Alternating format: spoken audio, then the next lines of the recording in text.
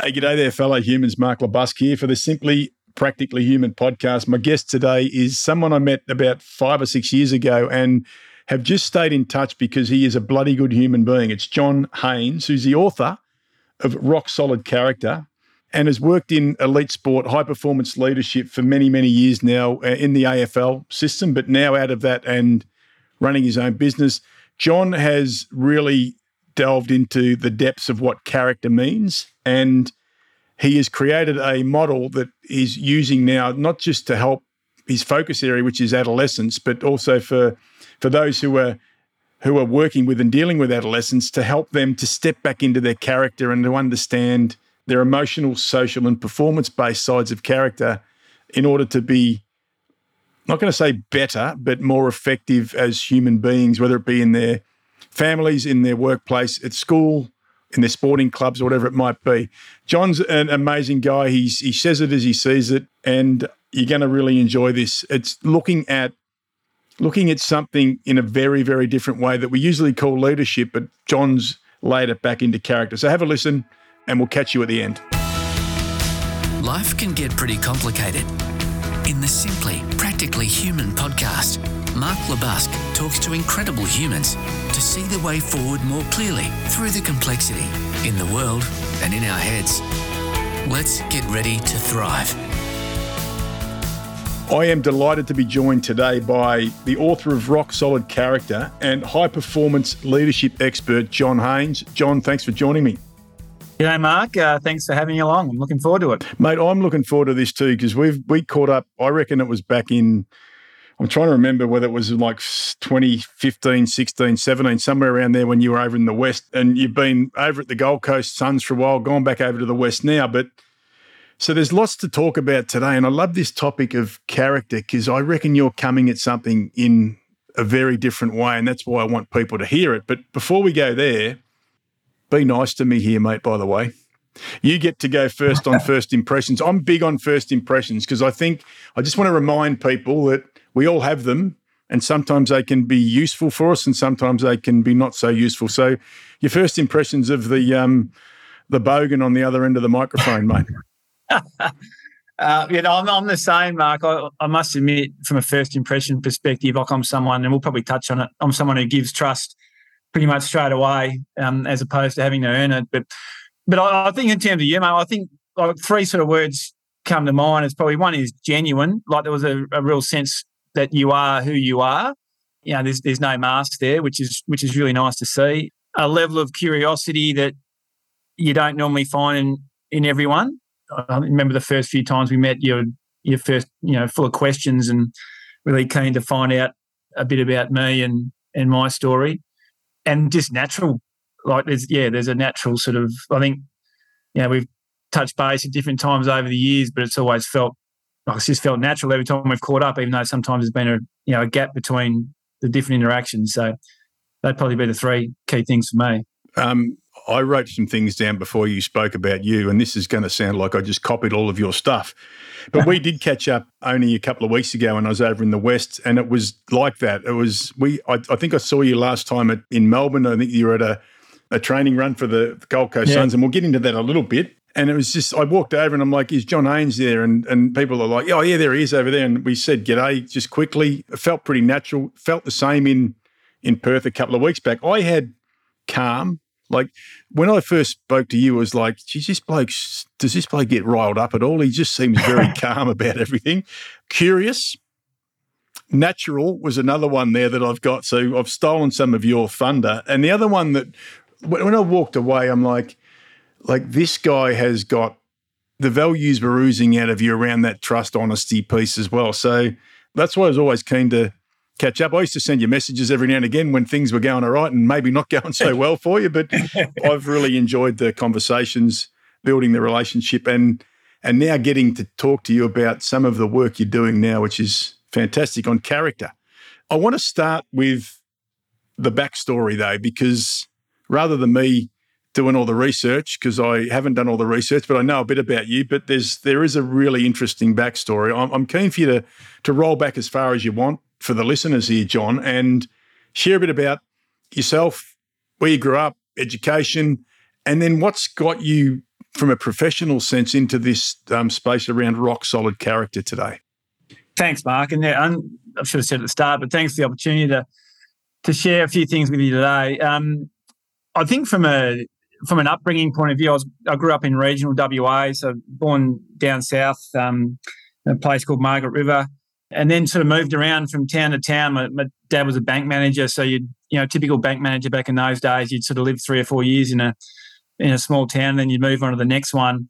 So that sort of country upbringing and a lot of the values that people would characterise as being typical of country towns was sort of a really core part of my upbringing. And when you look back around your own story, those sort of experiences shape who you are in some ways. You probably don't know it so much at the time, but when you take some time to look back, you can make a bit more sense of it. We moved up to Perth for the latter part of school. Again, Dad was with the bank, and I graduated from school. Had a great time. I think my whole school experience, as much as there was lots of them, it was sort of 5 or 6 in the end. I think it does build a little bit of resilience and the ability to adapt to different environments, which you can then take into your adult sort of life and work career and so on. Studied phys ed at uni, sort of human movement, and loved that degree. It gave me a great sense of planning and organisation and so on, and just a terrific group of people. And some of my best mates now are still people that I went through university with. We're still really close. And then as I realised pretty quickly from an early age, I was someone who loved sport and loved being part of a team and being part of something. I wasn't that talented at it. Like cricket and footy were probably my two sports growing up. I was a solid contributor, but never a star of the team or anything like that. But always in different leadership roles. So whether it be at school or in teams, you're typically captain or the school captain. So you had those sort of that exposure to leadership even back in those days, which gave you a sense of perhaps where my interests lay. Yeah, lucky enough to get into the AFL environment in the early 2000s. Spent some time at Fremantle.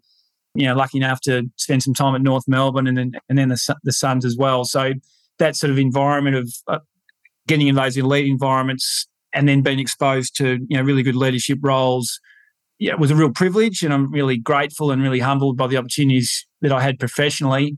But then also try to complement that with studies. So I did some postgraduate in business, did my master's in leadership.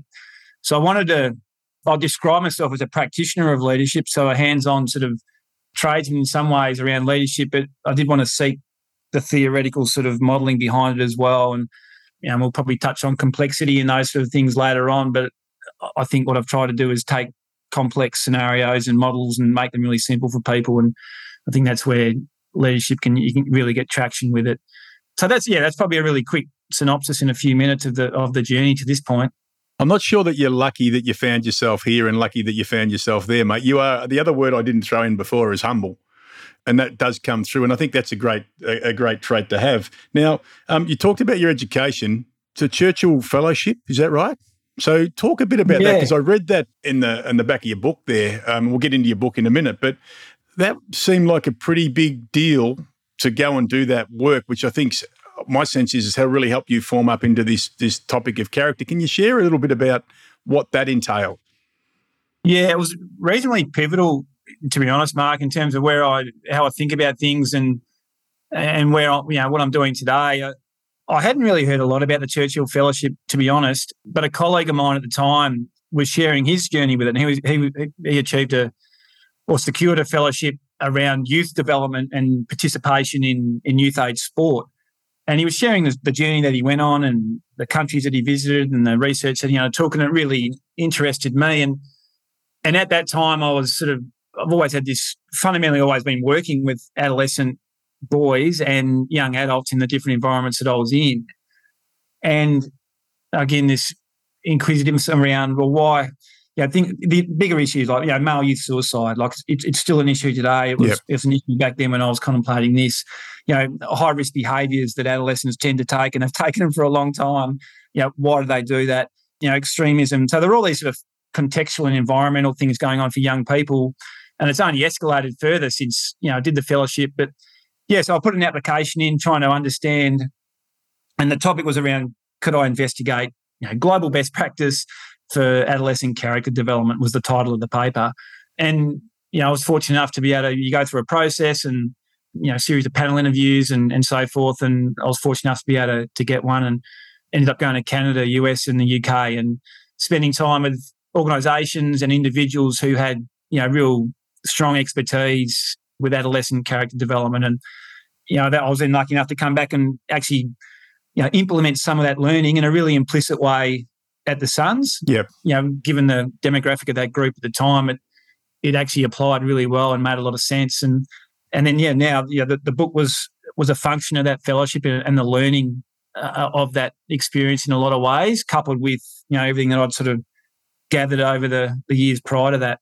Your ability to combine lived experience with the theoretical stuff, I think, is really, really useful for people to hear about. You tend to hear that people will either be book smart or street smart, but that ability to bring them together and do what you did. And I saw like a lovely, for those who don't know, because there'll be people overseas listening to this who are going, who are the Suns? So it's the Gold Coast Suns, which is an AFL team, reasonably young demographic. Now, mate, you couldn't have got a bit of a rap from the coach there, basically on the back of your book, saying that if it wasn't for you, he wouldn't still be there. So not only were you shaping up the young minds, but also helping out with the people at the top end of the business, which you must be really proud of that, mate.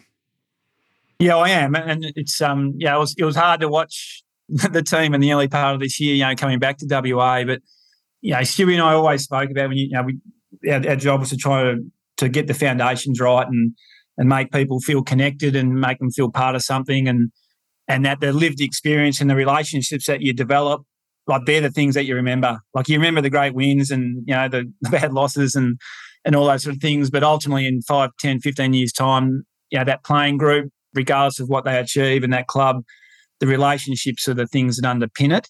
And I was really proud of that we built a club that people feel connected with, or played a role in building a club that people feel connected with internally. And and the relationship with Stewie is a really special one. And the connection and the relationship between your GM of footy and your senior coach is pivotal.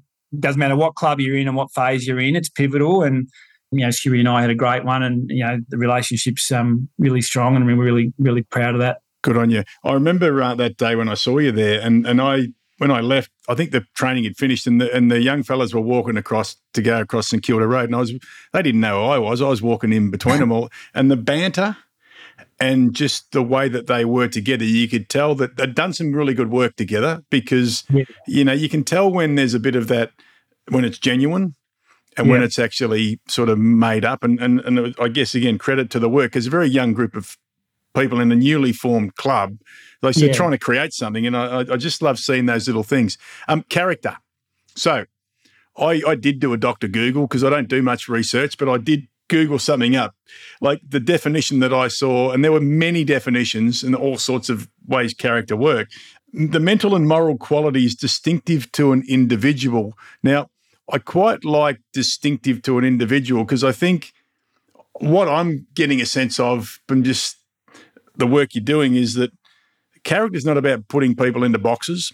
And a lot of the things we see in the workplace, it's like, which box can we put John in? Which box can we put Mark in? All of those sorts of things. So I want to talk about that. But before we do, I want you to share the story you shared with me in a cafe 2 weeks ago about the title of your book, Rock Solid Character, and where Rock Solid came from, because I think this is a beautiful story. Yeah, again, you always make sense of things by looking back, I think, don't you? And so if I go back when I was growing up, my papa, so my dad's dad, so he was a bank manager as well. So he was a bank manager for 35 years, as my dad was, and Papa, as we sort of knew him as. If I'm 10, 11 years old and I ask Papa, what do you think of Mark? Like, he'd just say, oh, he's rock solid. And, as a 10, 11, 12-year-old, that's all I needed to know. It was, and the feelings at that age were things like, honest and dependable and reliable and safe, trustworthy.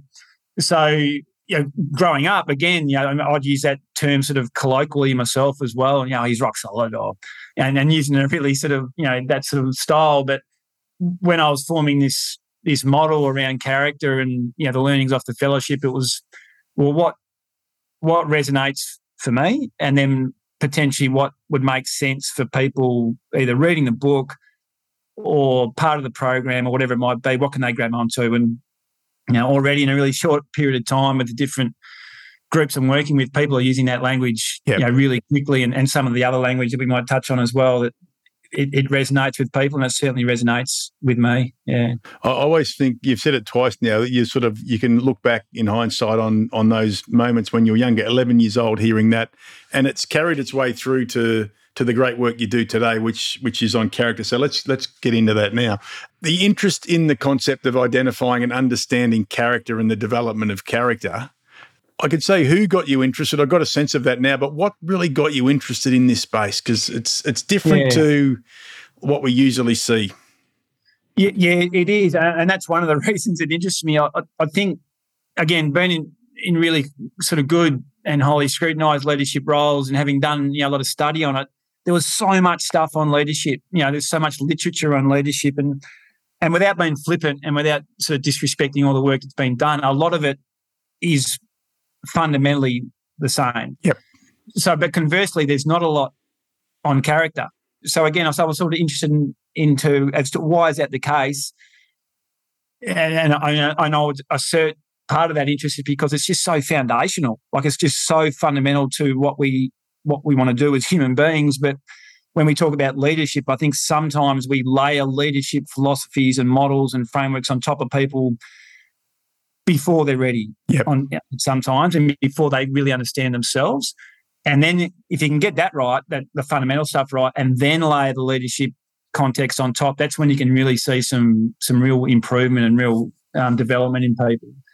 The other aspect that sort of interested me was around, so there was the contextual stuff that I mentioned before around young men and the shifting sort of landscape around role models. The role models that we had when we were growing up, and the context was very different to what it is today. This high risk behaviour, the mental well-being, mental health challenge, all of that sort of environmental stuff that was going on around us interested me. And then there was just this language around, he's good character, he's poor character, he's a strong character. But then when you ask people, well, what do you mean by that? He's just a good bloke, or he's a shit bloke. Like there was no definition around it.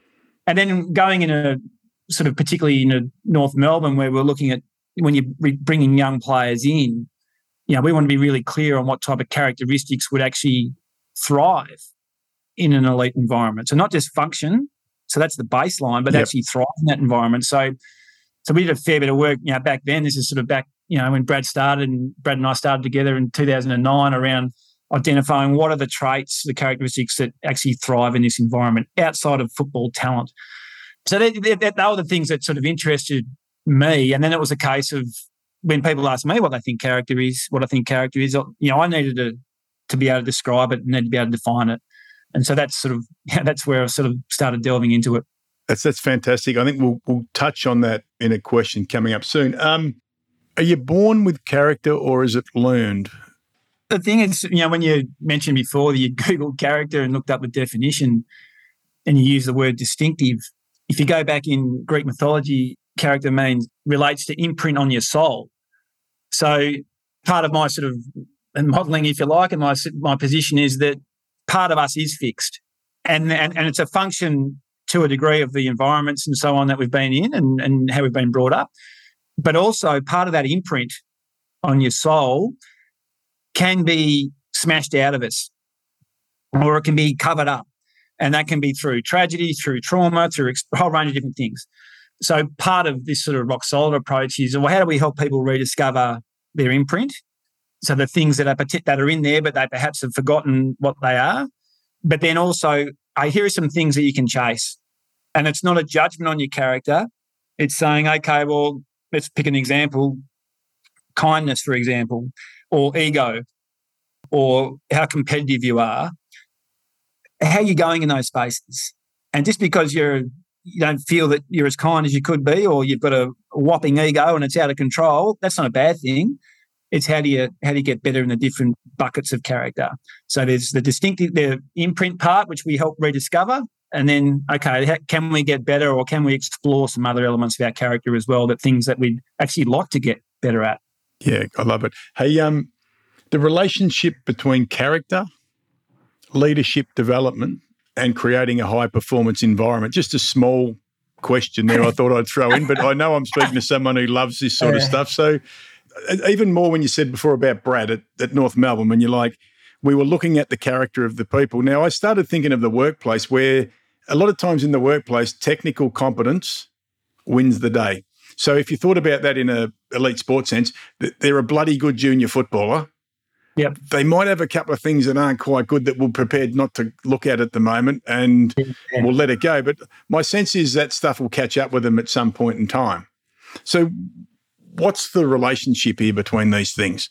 Yeah, I think it's strong. So if you talk from a bit of context around high-performance environments, sometimes like they can move really quickly. Yep. They're results-orientated, performance-based, move really quickly. We've got to get going. We need to get the outcome. We need to win. So that can put a lot of pressure on any environment, regardless of whether you're a football team or an accountancy firm or a mining company, whatever it is. So part of it, and you mentioned that calmness before, is just creating an environment that's still results-based. Like we still want to, achieve, but let's just get the foundations right. Like let's just take a breath and slow down and actually make good decisions here. Because if we can get 8 out of 10 right, we're going to give ourselves a chance, regardless of what business we're in. But if we're getting 4 out of 10 right this year, and then next year we're getting 7 out of 10 right, and then we're back down to 2 out of 10, inconsistent decision-making, which doesn't have a level of composure and calmness to it and is driven by ego, you're not going to get to where you want to get to. So I think having a model that links character, so what are the foundational things that we value here, what does good leadership look like, and then being aligned with particularly your key decision makers, so and your board, like having that alignment in high performance pressure environments is critically important, because when pressure goes on, people can do two things. They can either make decisions that are in the best interest of the organisation and back their people, or they think of themselves and they put the organisation under pressure. And whether you're a public-facing company or not, or organisation or not, those two factors still sit there really, really strong. It's interesting having worked with a couple of clubs, and one of the things you hear is, like elite sport, there's a corporate world and there's pressure and scrutiny, but you don't tend to have journos standing outside. I remember one time when I was working at Essendon, and they must have thought I was someone interesting when I was walking in one day to do some work, and the journo comes up and starts asking me questions about something, and I went, nah, you're talking to the wrong person here. I can't help you. But like the scrutiny and the need to be successful in a quick period of time, and that's why we see just about every year, like people getting sacked and changes happening. And how difficult is it to stay the journey and hold your nerve on we've got to build character at the same time we've got to show improvement? It must be extremely challenging from a leadership perspective to hold your nerve. Yeah, it is. There's no doubt it is. And that's why that, I know alignment gets thrown out a fair bit, but it's just so important. The alignment between your performance environment and your board CEO is just absolutely critical. And there's been some classic examples in the last couple of months, just in the AFL, hasn't there? But more broadly across society, itself. I think, people talk about failures of leadership and failures of governance. And, there's been enough royal commissions just in Australia in the last couple of years that have been examples of that.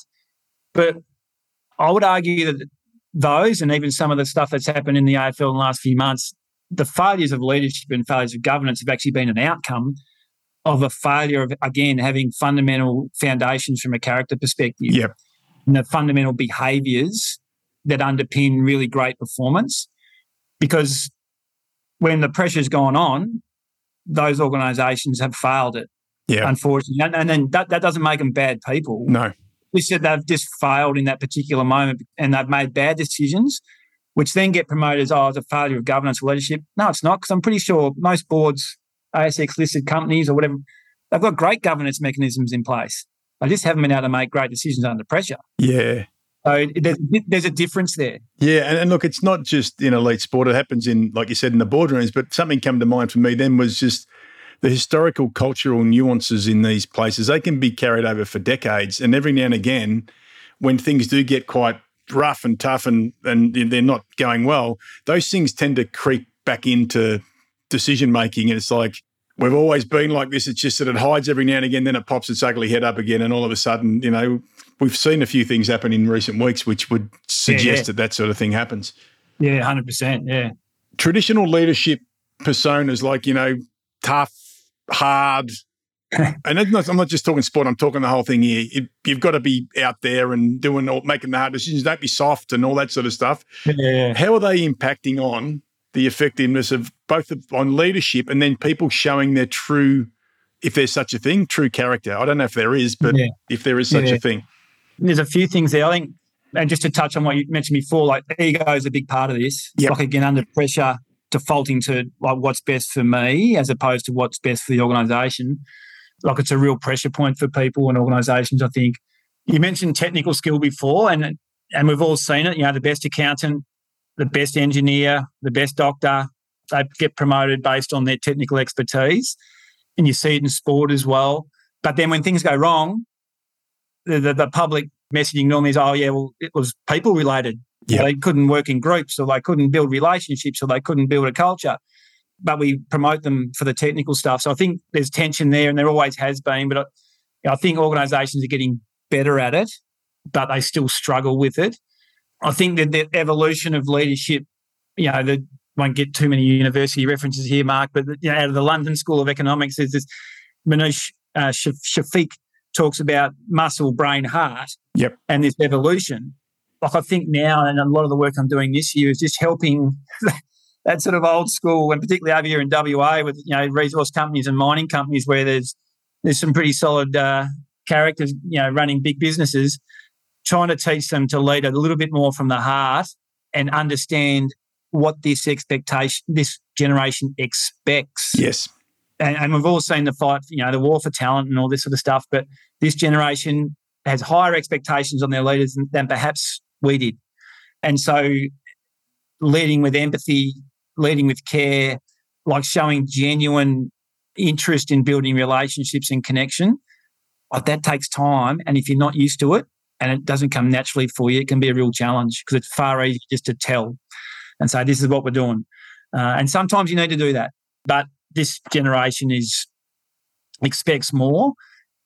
And then as a leader, like so if you're leading more from, with empathy and care and genuine levels of support, like how do you build a sense of belonging with people? Yeah. How do you help them make sense of stuff? How do you help build meaningful work for them? So again, stuff that, 10 or 15 years ago people would describe, that's all soft. The reality is now that's the hard stuff to do because it takes time and you really got to think about it if it doesn't come naturally. But if you get it right, like that's where organisations just take off. Yeah, they do. It's funny, the soft stuff. I had someone today I was running a session today for a company and I got asked a question at the end, like, I think someone's starting to see my human side and kindness as weakness. And then there'll still be those people around. And you know what? I don't blame those people for that. They've come up in a system that has rewarded being a certain way and then being technically good. So we'll keep doing that. But I love your point before that even the most bloody hard human beings who have come through that way, I actually think you can teach old dogs new tricks. No, you can. Yeah. And that can be back to that thing of there was something in their character that they had. We've all got it, but some of us choose to hide it or we choose to go another way because it creates success. So it brings me to the workplace now. Simple and practical tools and tips, John, for both individuals and organisations to leverage character and harness the best of humans in their workplace. What would be some of the things, and we'll get into your book a bit in a minute too, but what would be some of those things that you would suggest that people could look at? Yeah. I think this idea again of, how do you build connection and understanding within your workplace? Like, again, it's a really easy thing to say, but like if you're deliberate about it and it actually invests time in it, like it works. Yeah. And if people understand each other better, they're more likely to work more effectively together. And if they feel more connected to one another and more connected to the organisation, so what's this organisation actually here for? Like, it gives people a sense of purpose. But you've actually got to take a little bit of time and be deliberate about that. There's an organisation over here that I'm doing some work with at the moment, which is a mining company. And people look at mining companies and go, you're just pulling a whole heap of stuff out of the ground and making a heap of money. And part of that's true.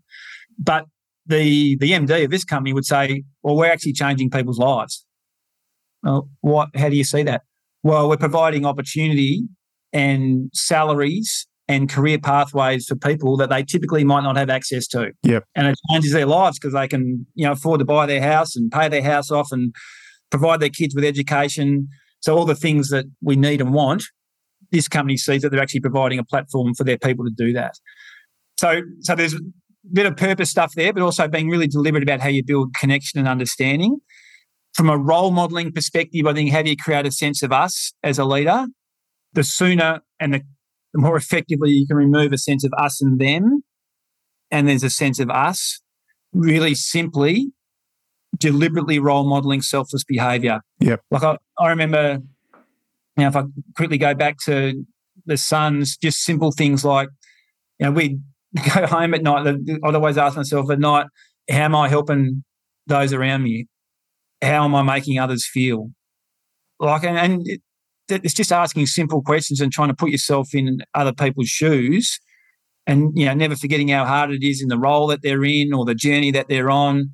Again, just trying to place yourself in their shoes is a really important thing and deliberately asking yourself those questions. So how am I making other people feel? And are you testing that, on a regular basis?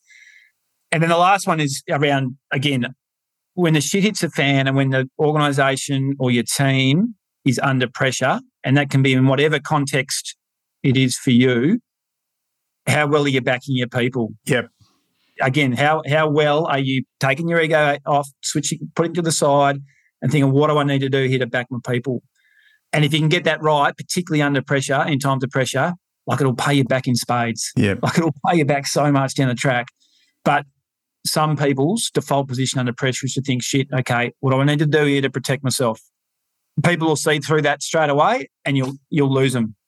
Again, it's been really deliberate about it. We've got great bullshit detectors, so that's right. You will see that stuff. Again, you use the D word so much there, deliberate, like being deliberate about this stuff. So that again tells me the organisations that have been successful here haven't been like, oh, we better do this because we had some shiny-faced consultant come in and give us this sort of 2x2 and a ticker box and they gave us a couple of examples and, people just see through that bullshit so quickly, which I actually at times, and even my own, at times I got to challenge my own character in the work that I do and that you do. It's like, so what are we bringing to this that's helpful? You said it before, when I go home, I reflect, what am I doing that's helpful? What am I doing that maybe isn't as helpful? And I think this isn't just about organisations, it's about humanity to go, what is my character? Well, what do I think I'm known for and what do other people know me for? So I think you pick some big things up there. And I think that's just really quickly that, it's another difference, I think, between character and leadership is because sometimes, you can separate yourself from your leadership. And I've done it. You stand in front of a bunch of cameras and you provide an organisational view that's been really well crafted from the communications team and, it sounds really nice, but you're actually sitting there going, inside, you're going, I'm actually not sure about that. I'm actually not sure, but that's the organisational message. So you can but you can't separate yourself from your character. There's a difference there again. So if you genuinely look at the type of leader you want to be, if you keep coming back to what do you believe in, values-based, what's your character, it gives you a really good point of reference, again, from a decision-making point of view when you're under pressure. And that's challenging too, because I think there's always that time where you need to, the party message has got to go out there. But I even reckon in those, for those who have been listening to that stuff for a while, it's what's not said where the message is. And I often say this, they said a lot, but they didn't say anything just then. It's like, what the hell was that? I've heard it a bit recently in cricket circles, I reckon. There's been a lot of, what the hell does that even mean? When we start going into customer-centric and all this stuff, I'm like, what are you talking about? Why don't you say what's really going on so you don't continue to put people off? Yeah. Simplicity and complexity and complicated and all that sort of stuff. I am a very simple guy who thinks that we might overcomplicate stuff, even though things are complex, don't get me wrong. And you would have seen a lot of this because of the space you've worked in, but why is it at times we try and overcomplicate stuff and make it more complex than it needs to be, if you do think that? Yeah. No, I think you're right. There's two parts. Firstly, like the world is complex at the moment, so we need to acknowledge there's a whole heap of complexity for people. Yeah, that's affecting their well-being and their lives and all those sort of things. So there is some complexity out there. There's no doubt about that. And I think part of, like I've said before, how do you help people make sense of things, like without giving them the answer? It doesn't mean it has to be this or that, but helping them make sense of stuff is something that the best leaders that I've seen do really well.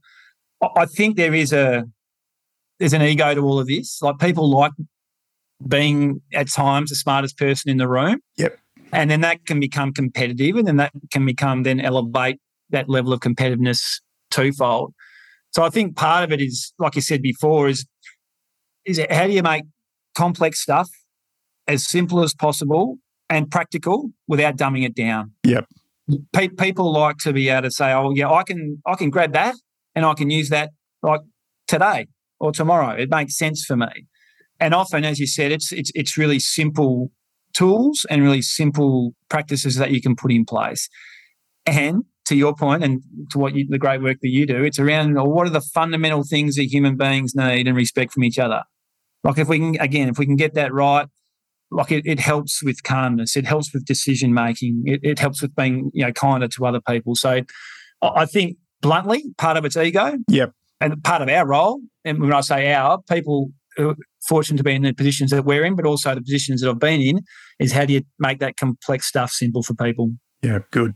I often think the mark of whether success is happening or not with what I'm doing is when someone says, but that's just really simple. And I go, yep, what do you want me to say? Do you want it? It shouldn't be complicated, but that's right. Like we want deep connection. We want a strong sense of belonging. We want to feel like we're part of something. The book, Rock Solid Character, and what's in the book? What people reading the book who are intrigued now about character as opposed to leadership and whatever else, what little gems are they going to pick up in there, John?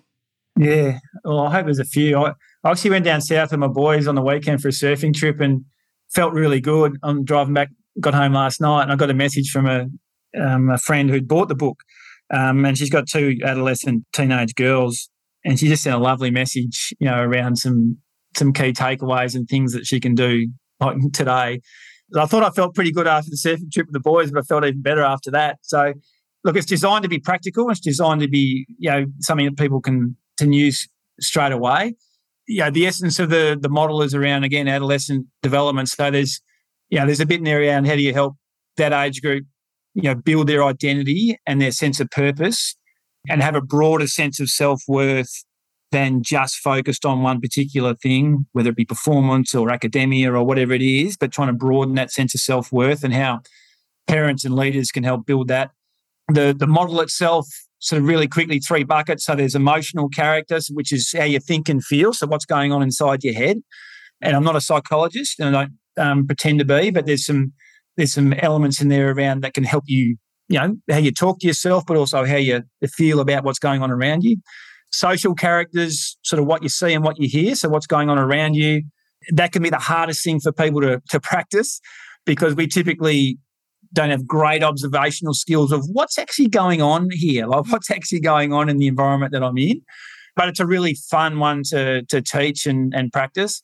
And then the performance character is how you show up, so what you say and what you do. So today, your performance can be anything, but today, it's make sure that we're prepared as well as we can for this chat, and you show up well and you show up ready, and you've got good energy and all those sort of things. So they're the 3 sort of buckets, and then within each of those buckets, there's some traits and some habits that people can, as I said before, they might already be really strong in some areas, but there might be some areas that, hey, I actually wouldn't mind getting better at that, and here are some tips so you can get better at it with you. Fantastic. I love, again, that the emotional, social performance, like they pick up all those key human qualities that you want people to become more aware of. Now, there's a real passion that's coming through around working with adolescents, and I know whilst you're working with corporates, like a big passion of yours has been going into schools, hasn't it? Yeah, it has been, yeah. Well, that age group, I think, we talked about complexity before, Mark. I reckon if you look at what's coming at this generation compared to what we had to deal with is different at best. So the complexity of what they're dealing with is strong. So when I was writing the book, it was like, do you write it for the 18-year-old, 19-year-old, 15-year-old, or do you write it for people who have courage responsibility for that cohort, and I land on the latter. So it's designed to help parents and leaders who are working with younger people as to how not to get the best out of them. We're not trying to squeeze a lemon here. Like it's again, how do you build a sense of belonging, a sense of identity, sense of meaning, help them make sense of stuff, build autonomy, build good decision makers, all those sort of things. That's the intent of the book and the intent of the model. But the reality is, having worked with a whole range of different people this year, men and women, our age mark, are doing the program and going, "Oh, this applies exactly to me, and I'm 55 or 42 or whatever." So the principles are the same, but the context is different. Yeah. Yeah, and it's the beauty of, I guess, working in these sorts of spaces is that it's relevant to everybody. So just from if you're thinking of a school perspective, what are the sort of challenges that schools are having when they call you in, John? What would they say their biggest challenges are? Well, for boys, it's decision-making. Yep. And that's really broad, but, peer pressure, the ability to make sound, rational decisions in the moment. Do I ride my BMX off this ramp, or, do I jump off this balcony, or do I stand up for that kid who's getting bullied, or do I leave? Do I walk past it? So there's a whole range of different decisions. But again, it's sort of attached into that social character part, just working with these young lads to say, "Oh, what's actually going on here? What would you be doing if you're in the other person's shoes?" There's a whole range of ways of looking at it, but that decision-making element is really a critical one. And then the other part is this sense of self-worth and sense of belonging. Like even today, I only saw the headline, but the NAPLAN results, which I don't hold a lot of weight on, to be honest, but the boys' scores and weighting are just dropping year by year compared to females. Yeah. And there's a whole range of factors for that, but this sense of worth and sense of identity and belonging as to where do I fit in here is a really key part for adolescent boys. But as I said, there's doing some really cool work with girls of the same age as well. So just on that too, what are those key areas for girls then? Because this is an important part in their life as well, important phase in their lives. Yeah, well, it is. And I think part of it's around this sense of achievement. Yeah. Again, attaching their worth to whether it be sports performance results, whether it be academic results. Really, really quickly, I can't remember if we shared this story before, but I was at the surf club last summer, and there was a lady whose daughter had never been beaten. She's like 12 in a board race, and I could overhear it. She was saying, "Oh, my daughter's never been beaten in a board race," and she turned to me and sort of said it again, and I said, "Oh, that can't be good for her, can it?" And she goes, "Well, what do you mean?" I said, "Well, it can't be good for us. At some point, she's going to be beaten." And she looked at me and she said, "No, she won't, John." And sure enough, 4 weeks later, the girl got knocked off a wave, gets beaten, and the parent reaction was tenfold compared to what the young girl's reaction was. And so if I'm put myself in that young lady's shoes, she's attaching, I'm jumping a few hoops here, but she's attaching her mum's love to how she performs. Yep. And from a parenting, from a leadership, from a coaching perspective, it's not healthy. So how do you build a sense of worth, make people, again, feel a sense of meaning and a sense of belonging that's broader than just any one thing?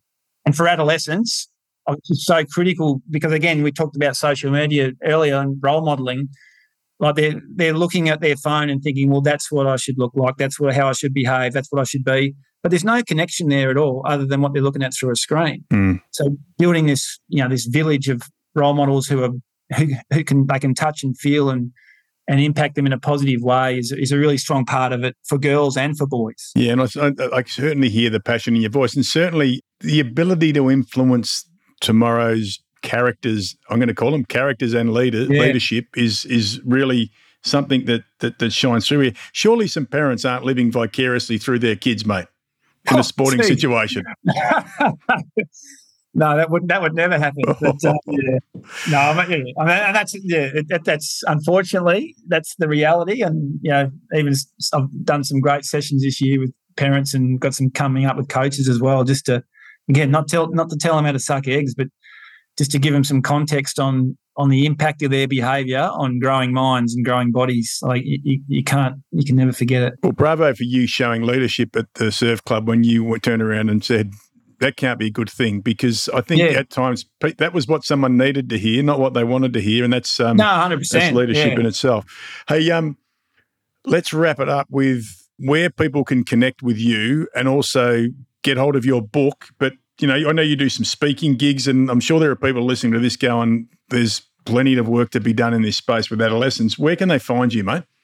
Mark, it's one area that I haven't spent a lot of time in this year. So I'm on LinkedIn, but that's about it in terms of making contact with people. And I'm happy for you to put my email and number up and so forth. But I've deliberately this year just taken the view that I just wanted to explore what it looked like without overly promoting myself, if that's the best way of describing it. And I wanted to see, could I do it organically and through word of mouth and actually proving myself, to be honest, rather than telling people how good it is. So I'm getting to that stage of where I need to step into websites and Instagram and so on. But if people wanted to hook up, then I'm certainly on LinkedIn, and more than happy to hook up with them through that if that's the easiest way. And then the book's on all the typical channels, Amazon, Booktopia, the Book Depository, Angus and Robertson, all those sort of places. People can find it, and I hope it helps. Yeah, so check it out, Rock Solid Leadership. And mate, you better start blowing a bit of smoke up your own backside shortly, and get. I know why you're doing. We had a great chat, and again, there's the humility that comes through. The humble John Haynes comes through there, but you're doing amazing work, mate. And like you said, there's lived experience. There's some theory behind it as well. I think it's going to help shape up what great leadership can look like in the future if we can get into the minds of the younger people. So, mate, thanks for coming on, and I do look forward to the next time we catch up face to face. It'll just feel like yesterday. Thanks, John. No, thanks, Mark. Appreciate your time.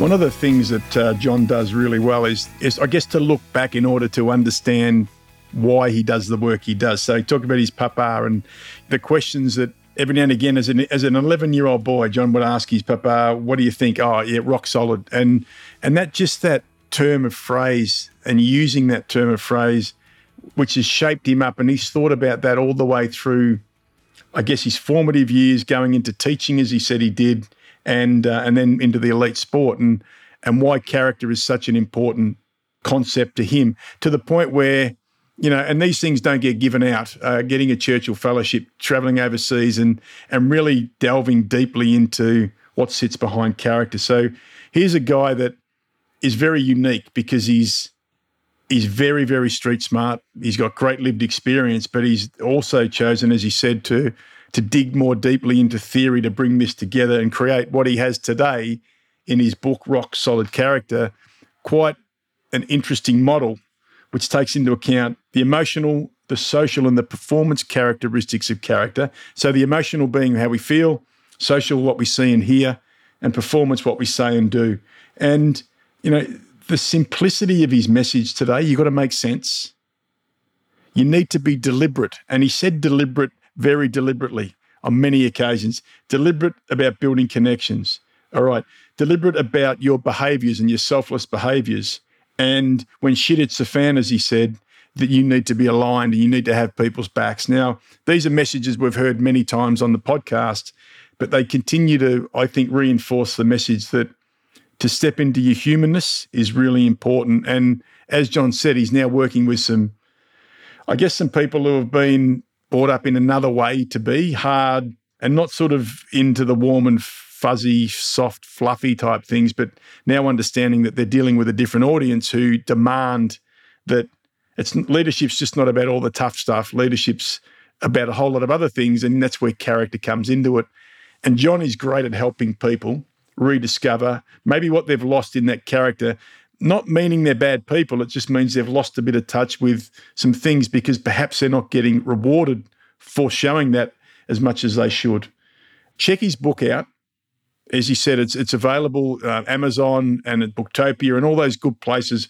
Rock Solid Character. It is a bloody good read. And connect with him on LinkedIn. And if you're in a school or you've involved with a school somewhere and you're looking for someone to come in and do some work and help the adolescents and shape up those minds of tomorrow, then John's your guy.